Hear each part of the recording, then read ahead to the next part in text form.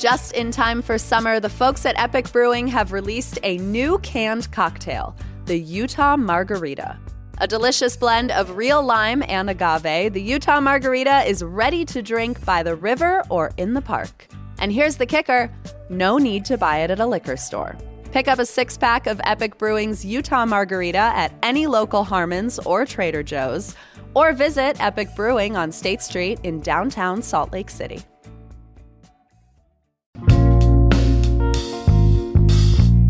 Salt Lake City. Tuesday, August 1st is 801 Day, and we at CityCast Salt Lake are declaring it a local holiday. Plus, we want an excuse to meet you. So we are hosting an 801 Day cider launch at Second Summit Cider in Mill Creek. Come raise a glass to the world's best area code and eat crispy tacos with our team. Plus, aren't you curious who fellow listeners are? That's Tuesday, August 1st at 7 p.m. at Second Summit Cider in Mill Creek. I put a link to $5 tickets in the show notes. Your first drink is on us, and I am excited to meet you. All right, here is what Salt Lake's talking about. People of Sugar House, you have a new Salt Lake City Council member laying down the laws in your neighborhood. Her name is Sarah Young. Want to know where she stands on traffic and affordable housing? I asked her. It's Wednesday, July 26th. I'm Ali Vallarta, and this is CityCast Salt Lake.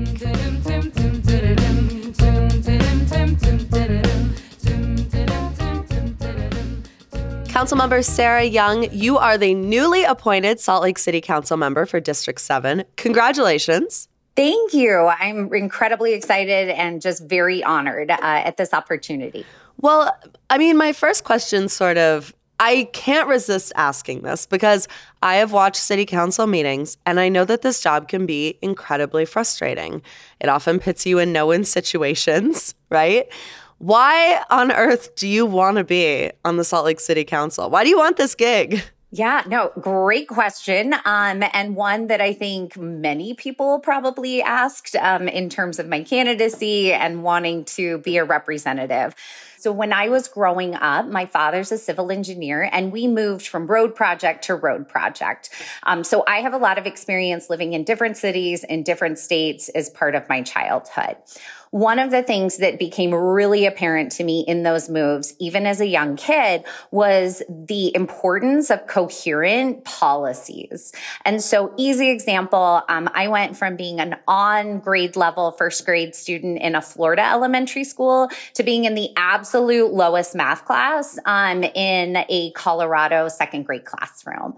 And I was the same kid. I had the same skills. And the difference in policy, though, really impacted my educational opportunity. I feel really similarly about Salt Lake City and the opportunities to be coherent with county and state opportunities to be able to reduce those discrepancies for our individual citizens. So for me, the opportunity to join the council really is about taking action to be able to look for those areas of coherence while still maintaining our local control aspect and finding that balance to really help individuals not run into those situations, whether they're a child in our system or they're an adult or a senior citizen who's moved into the Salt Lake City area and is trying to figure out, so how do my previous experiences with the city then relate to opportunities to access resources? It sounds like off the top you're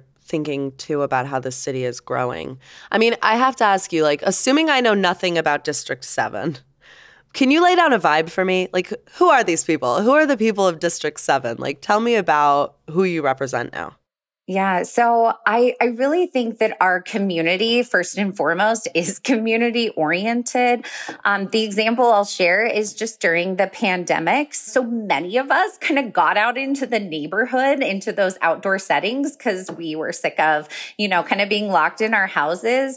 And even with the protocols around social distancing and not really knowing, all of the, individual ins and outs of the pandemic, people were still waving at each each other. They were smiling at each other. We were yelling at each other from across the street, being like, hey, how's it going? Do you have enough toilet paper? I think that community spirit continues to happen today. I think the other aspect that I'd be remiss if I didn't address is also the fact that we're growing. And with that growth comes challenges. So anyone who's driven our roads recently, whether you were headed into Chick-fil-A on 2100 South or trying to access some of the businesses on 11th East, you're going to see that it's challenging. We're trying to improve the infrastructure while also making room for additional housing density, more affordable housing, and trying to find that really right balance. Our community members are incredibly invested in not just what those solutions are, but how those solutions are being implemented to not just honor the historical natures of the community, but also to bring more people in through public transit and some of the other aspects to find that really key balance. Well, if there is someone listening right now who lives in Sugar House and you are their new city council representative, would you take a gander at what you think the top 3 issues are on their mind? Municipal issues.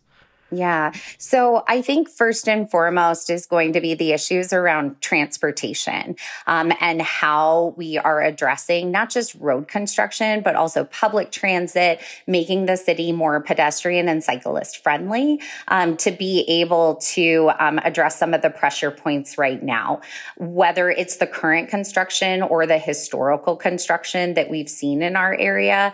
Nothing is more frustrating than when you can't get from point A to point B, especially when it used to be 5 minutes and now it's like 10 to 15. Yep. So I know that component is a huge kind of concern of our individual residents here in District 7, and definitely something that as their city council representative, I'll be looking to be able to say, what are the solutions? What are the solutions on the horizon? But not just that, also communicating out those solutions in alignment with that, some of the environmental challenges that are true to the whole city. So we talk about the need to have clean air. We are very fortunate in District 7 to have access to the amazing Sugar House Park, as well as other parks like Fairmont within the area. Yeah. But when the air is bad, are all of our citizens able to go out and enjoy those facilities? The answer is no. So when we talk about things like the S-line, and extending the S-line to be able to provide more opportunities for public transit. Also reducing the overall, need to drive your own car to be able to get, a couple of blocks from here to there. I think that that's a concern of many of our residents in terms of what we're doing to move forward. The last one is really that housing affordability component. So even if you are a current District 7 resident, if you have children, if you have parents who are like, hey, I'd really like to move closer to you. Housing affordability affects all of us, and being able to find solutions to be in a space to be able to welcome those individuals as well as other new folks to the area, I just think is really important. It's a foundational piece of economic development and definitely something that's a top issue for me. Well, let's get into it a little bit, starting with transportation, because I think probably the most popular and most notable spot in your district is the Sugar House Business District, which is basically downtown Sugar House, like the Barnes and Noble sort of area, as how I think of it. And it's kind of a mess. I mean, Highland Drive is torn up. 21st South is next getting a makeover. What is your vision for people being able to safely navigate and enjoy this area? So I think it's a blend of making sure that, first of all, we've looked at traffic patterns and that those traffic patterns are really important in terms of pedestrian and cyclist access and availability. I walk around our neighborhood all the time, all the way down to the Sugar House Business District. And it's important that when you're choosing to use your 2 feet or, your 2 wheels instead of your car, that that you know that you can go down there in a way that's safe. So I know a lot of the construction is challenging, but I also want to recognize that a lot of it is really also looking to shift us to more of that mixed use type of transportation to really keep everyone from our cars moving along in a way that is not taking as much time, but also our pedestrians and cyclists have safety when they're transporting kind of within the area. I think the other thing I will say about the business district related to transportation is also looking at the role of traffic calming within that overall area. Basically, how do you slow down traffic to be able to be thoughtful about the fact that there is mixed use, there are family houses, and that we want everyone to be safe within that area. We're super fortunate to be able to have several traffic calming features like the big kind of circular median efforts on Hollywood Avenue that were used to be able to help slow traffic in some of those really close resident proximities to the business district. And we're looking to expand that. So the entire city council is currently considering capital improvement projects, and several of those projects would have the opportunity to bring in additional resources to be able to support slowing down traffic in the key areas as kind of data-driven decisions determine. Yeah. Well, it's possible that one of the early votes that you're going to have to take here is about an ordinance that would basically ban any new drive-throughs in the Sugar House Business District. How are you thinking about that? Are you into it? So I'll be honest, it is one where I am still kind of learning more about how that will impact not just residents in terms of their access to new establishments, but also our businesses in terms of making sure that we're not shutting people out of becoming, contributing members of the Sugar House District. So as somebody who has personally sat on the street for 3 to 5 minutes in the everyone's favorite Chick-fil-A drive-through line that extended out onto 2100. I appreciate the frustrations. I appreciate the pressures of that. I also appreciate the dangers that come when you have cars trying to dart out into the one pass-through lane when that was happening. I do want to recognize that the owners at Chick-fil-A did work very hard to be able to extend that drive-through line so that it's not as regularly wrapping out onto the street. And so a lot's been done in that area. I'll be honest, I'm not in a place to be like, I'm for it, I'm against it. Yeah. I'm still being a learner within that space, but I do think that it's worth considering solutions like that to be able to address the traffic concerns that we're seeing.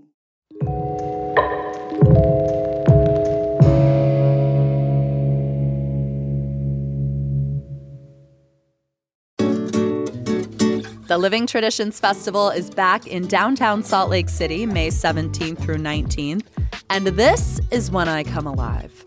It is so easy to sell me on 3 days of Washington Square and Library Square converting to a global food court, and this festival has truly been one of my favorites for years now.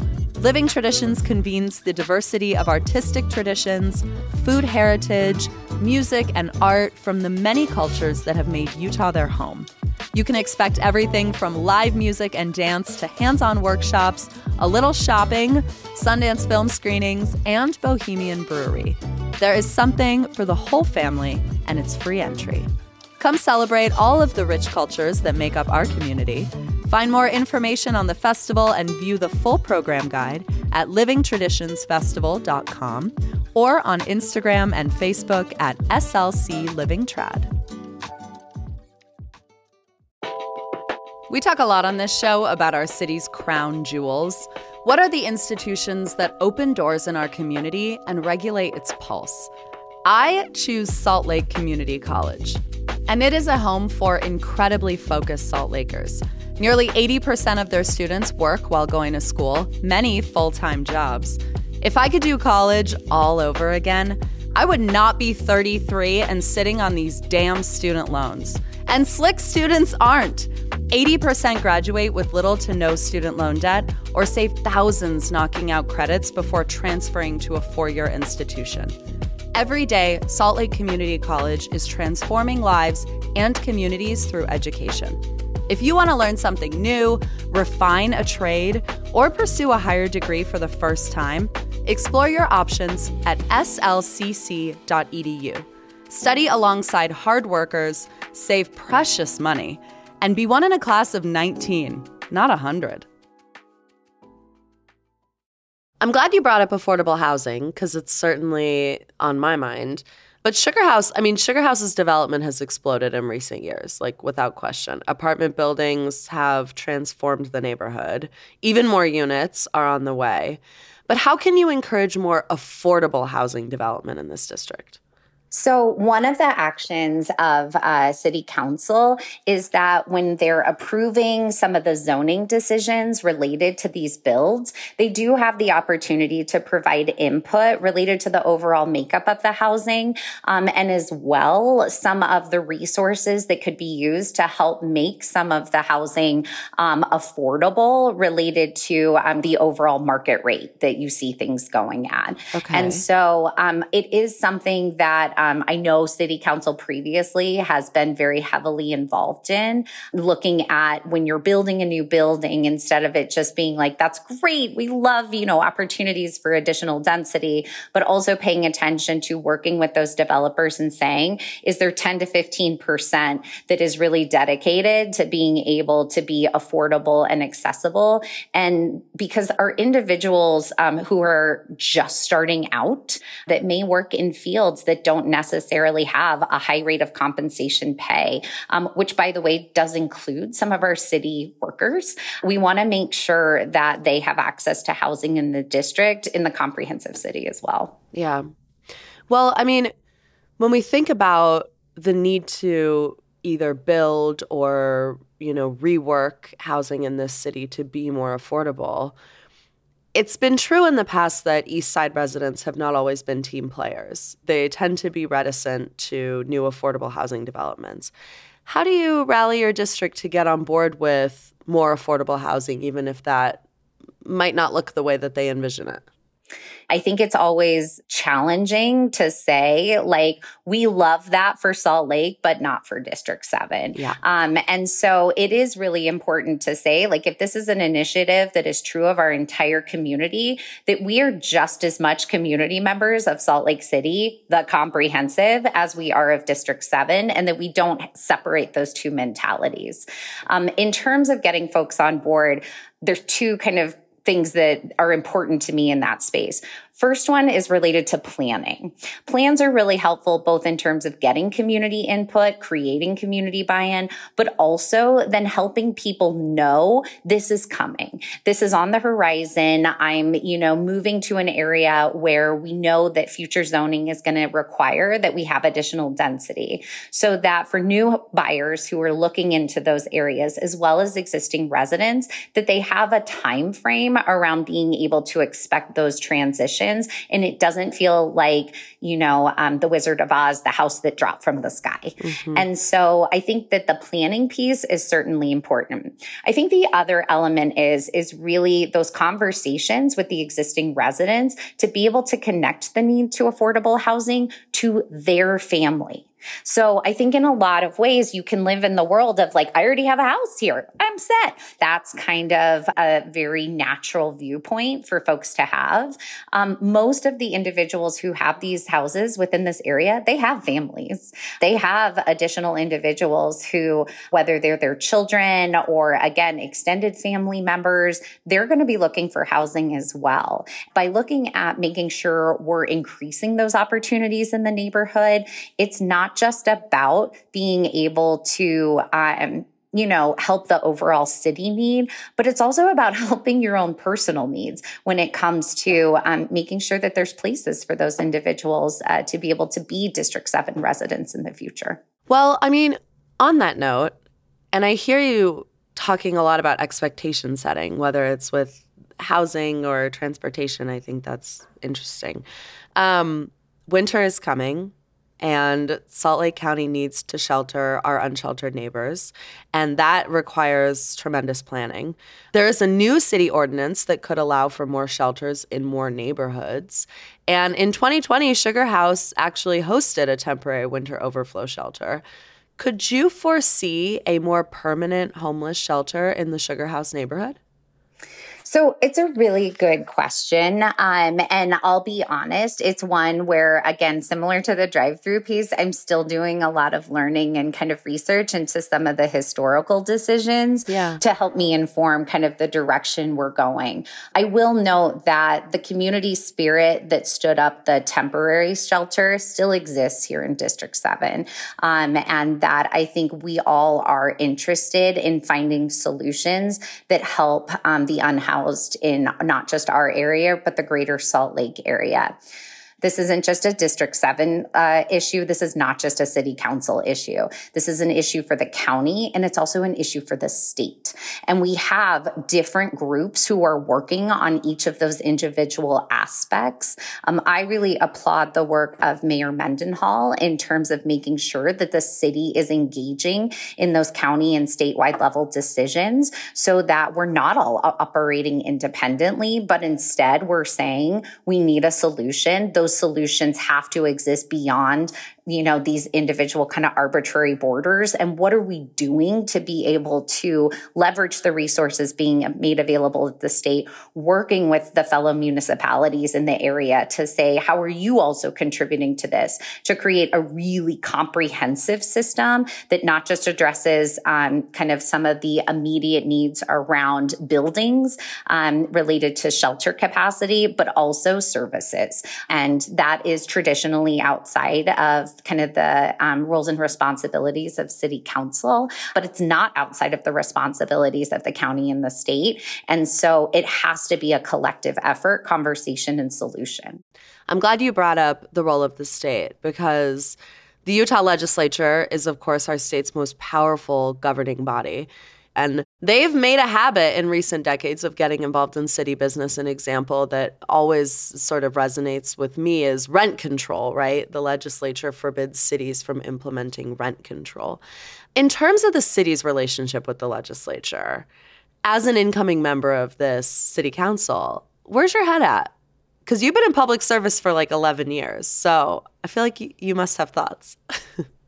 I definitely have thoughts. And so I will start with a disclaimer, which is that the thoughts I share are specific to me as an individual and not representative of my employer, which is the Utah State Board of Education. Yes. So within that, to your point, Allie, I have spent the past 11 years working with the legislature through that position with issues related to public education. And we have a very similar dynamic where we really value in the state of Utah local control when it comes to local school decisions about curriculum and how they're structuring their systems to best meet the needs of their communities. At the same time, having the legislature say there are certain aspects, expectations, and components and or resources that we think are necessary regardless of who you are and where you live when it comes to public education, and trying to balance those two components as we move forward.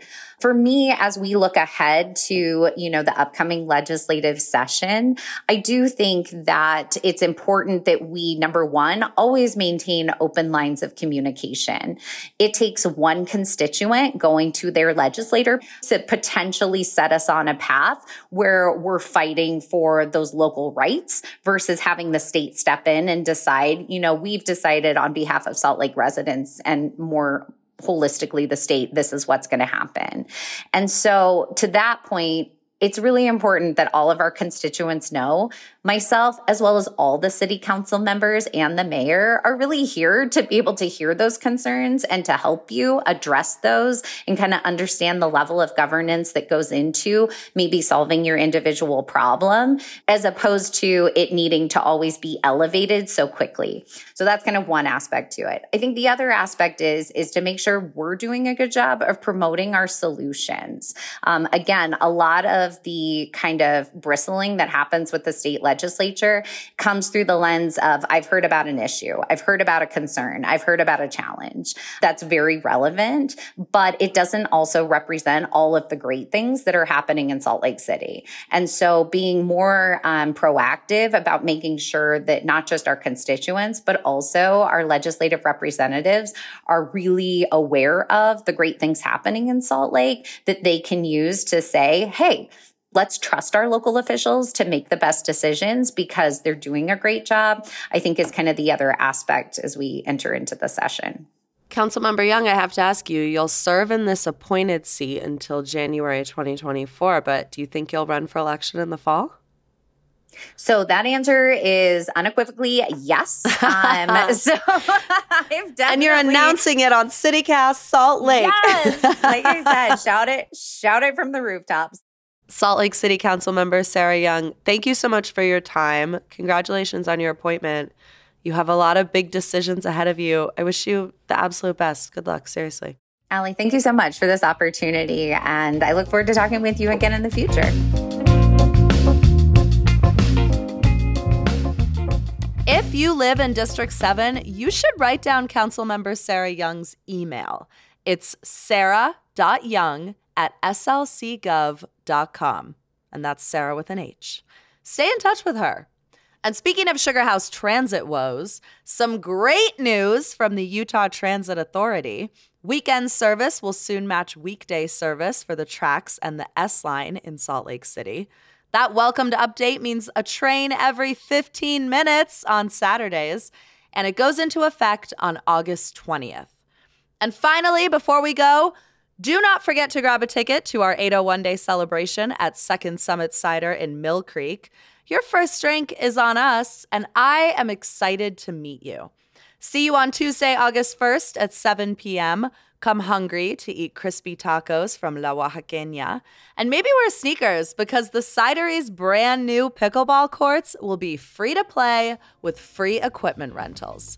I put a link to grab tickets in the show notes. Our whole team can't wait to see you there. That is all for us today here on CityCast Salt Lake. Thank you for listening. We will be back tomorrow morning with more from around this city. Bye.